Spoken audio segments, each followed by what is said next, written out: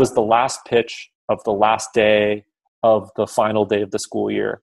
And so I kind of came in, and the first slide in my deck was, I don't have a co-founder, but I need one.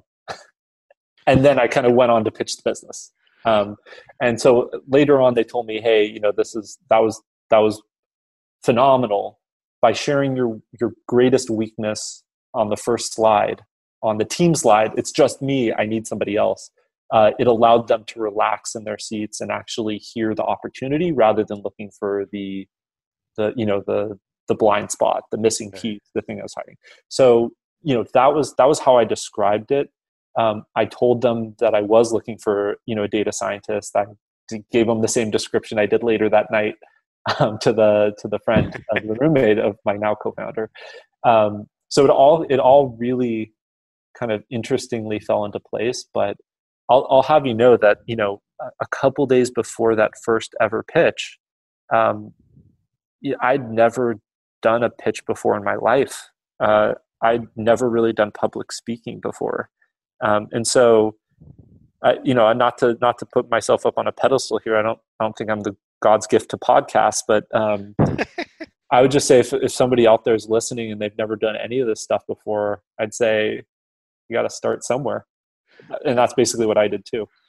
I just want to delve deeper in a little bit onto, I find it to be really interesting about how pitches evolve over time, because, you know, we've been doing Mozio for 8.5 years. And at the very beginning, we were, you know, calling it, you know, GDS or ITA software for ground transportation. And then, you know, mobility as a service, or, you know, or Concur for ground. We our pitch changed over time depending on kind of often what was the new trendy thing that venture capitalists were attaching all of a sudden. But also kind of, frankly, like that's, you know, putting the blame on them when they don't necessarily deserve it all. Sometimes it's, you know, we learned about what was appealing and what kind of analogy was actually breaking through. So I'd love if you could maybe elaborate a little bit on how you know, pitched this over time and how that evolves. Yeah. I mean, well, first I'll just say kind of a high level thing, which is, you know, our ability to be successful,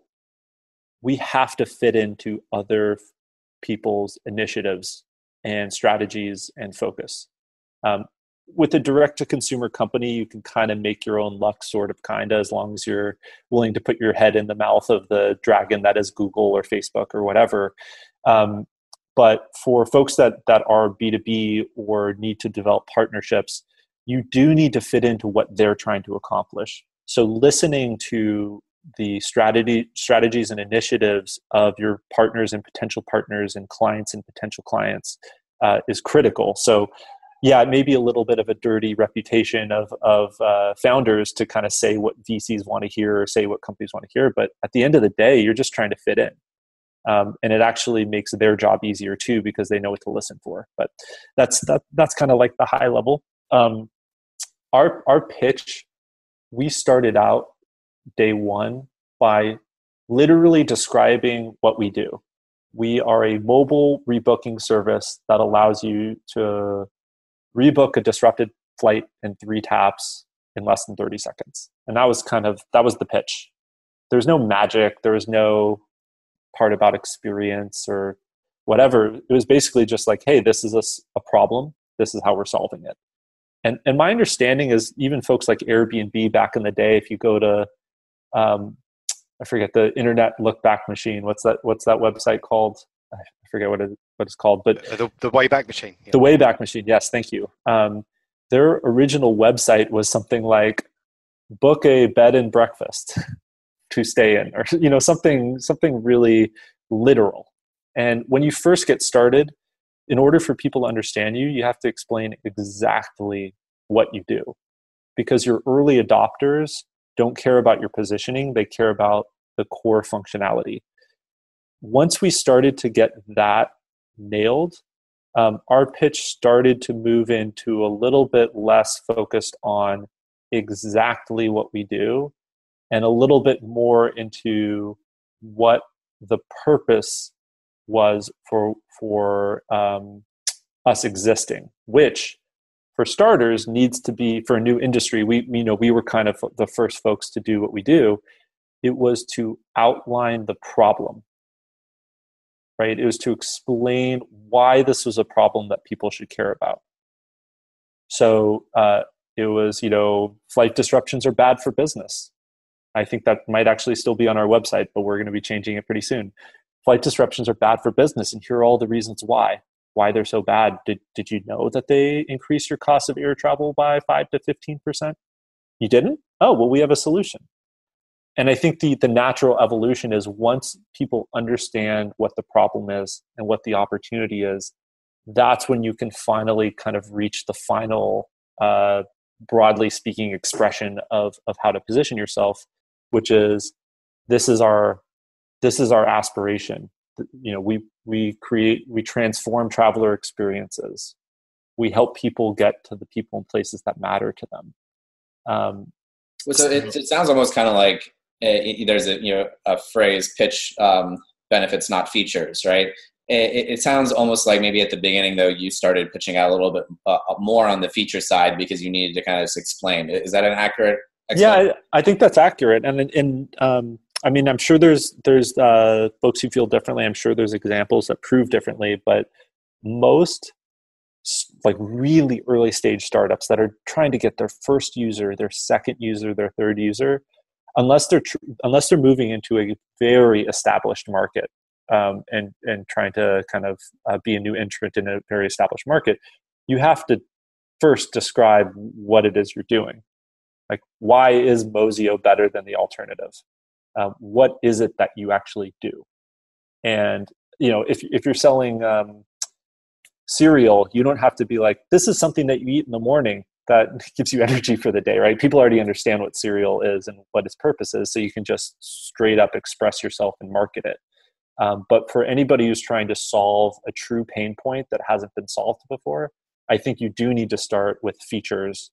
And then as soon as you start to get a little bit of a sense of, this is working, then you move past your true early adopters into describing the problem to the mass market.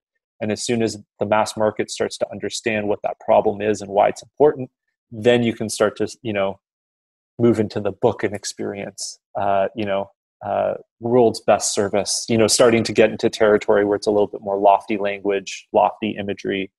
And we're still on that journey. So I may be proven wrong, but that's where I'm currently thinking.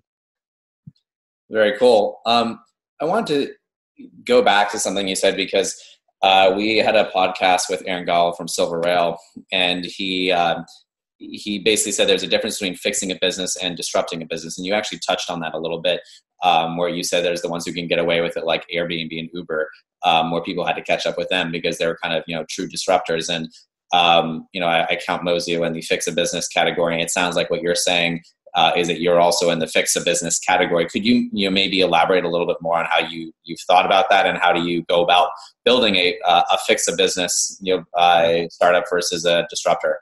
Yeah. My favorite analogy for fix a business that as it relates to us at Freebird is Climate Corp, if you guys have heard of it. So yeah. So I mean, for the folks out there that haven't, a Google engineer, I forget his name, was kind of driving home on a rainy day, and he drove by a bike store, and the bike store was closed because it was rainy, so nobody was riding their bikes. And he said, well, what if they had an insurance product that compensated them for rainy days because they had lost revenue today? And he basically kind of over the course of a couple of years iterated on that, and eventually realized the real opportunity was farmers. When farmers have a dry season, they lose their livelihood. And so that's kind of eventually where they landed, and they were acquired by Monsanto for a couple $2 billion and yada, yada. That is kind of how we sometimes think about what we're doing in the travel space, right? We aren't direct to consumer. We didn't create a marketplace like Uber or Airbnb did. What we are doing is helping to create transparency and a better experience in a way that the incumbents couldn't provide, and I don't think even if they had the will to do so could provide. And doing so in a way that stands on the shoulders of the air travel industry, which is I don't know if I can even do the math in my head, a 12-figure annual industry in the US alone. Right? It's enormous. And so we are fixing something, but we're doing it in a way that's deeply defensible, that makes an enormous outsized impact on people's lives when they're able to help them. And I think this really is important for folks who are being fixers, is creating a true 10x experience for folks who use it.